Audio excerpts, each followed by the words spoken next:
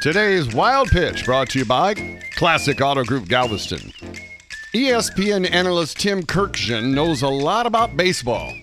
He just doesn't know anything about music.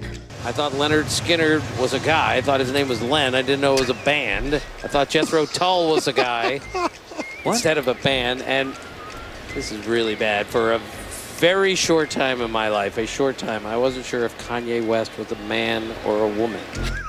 For the record, Jethro Tull and Leonard Skinner were actually both named after real people.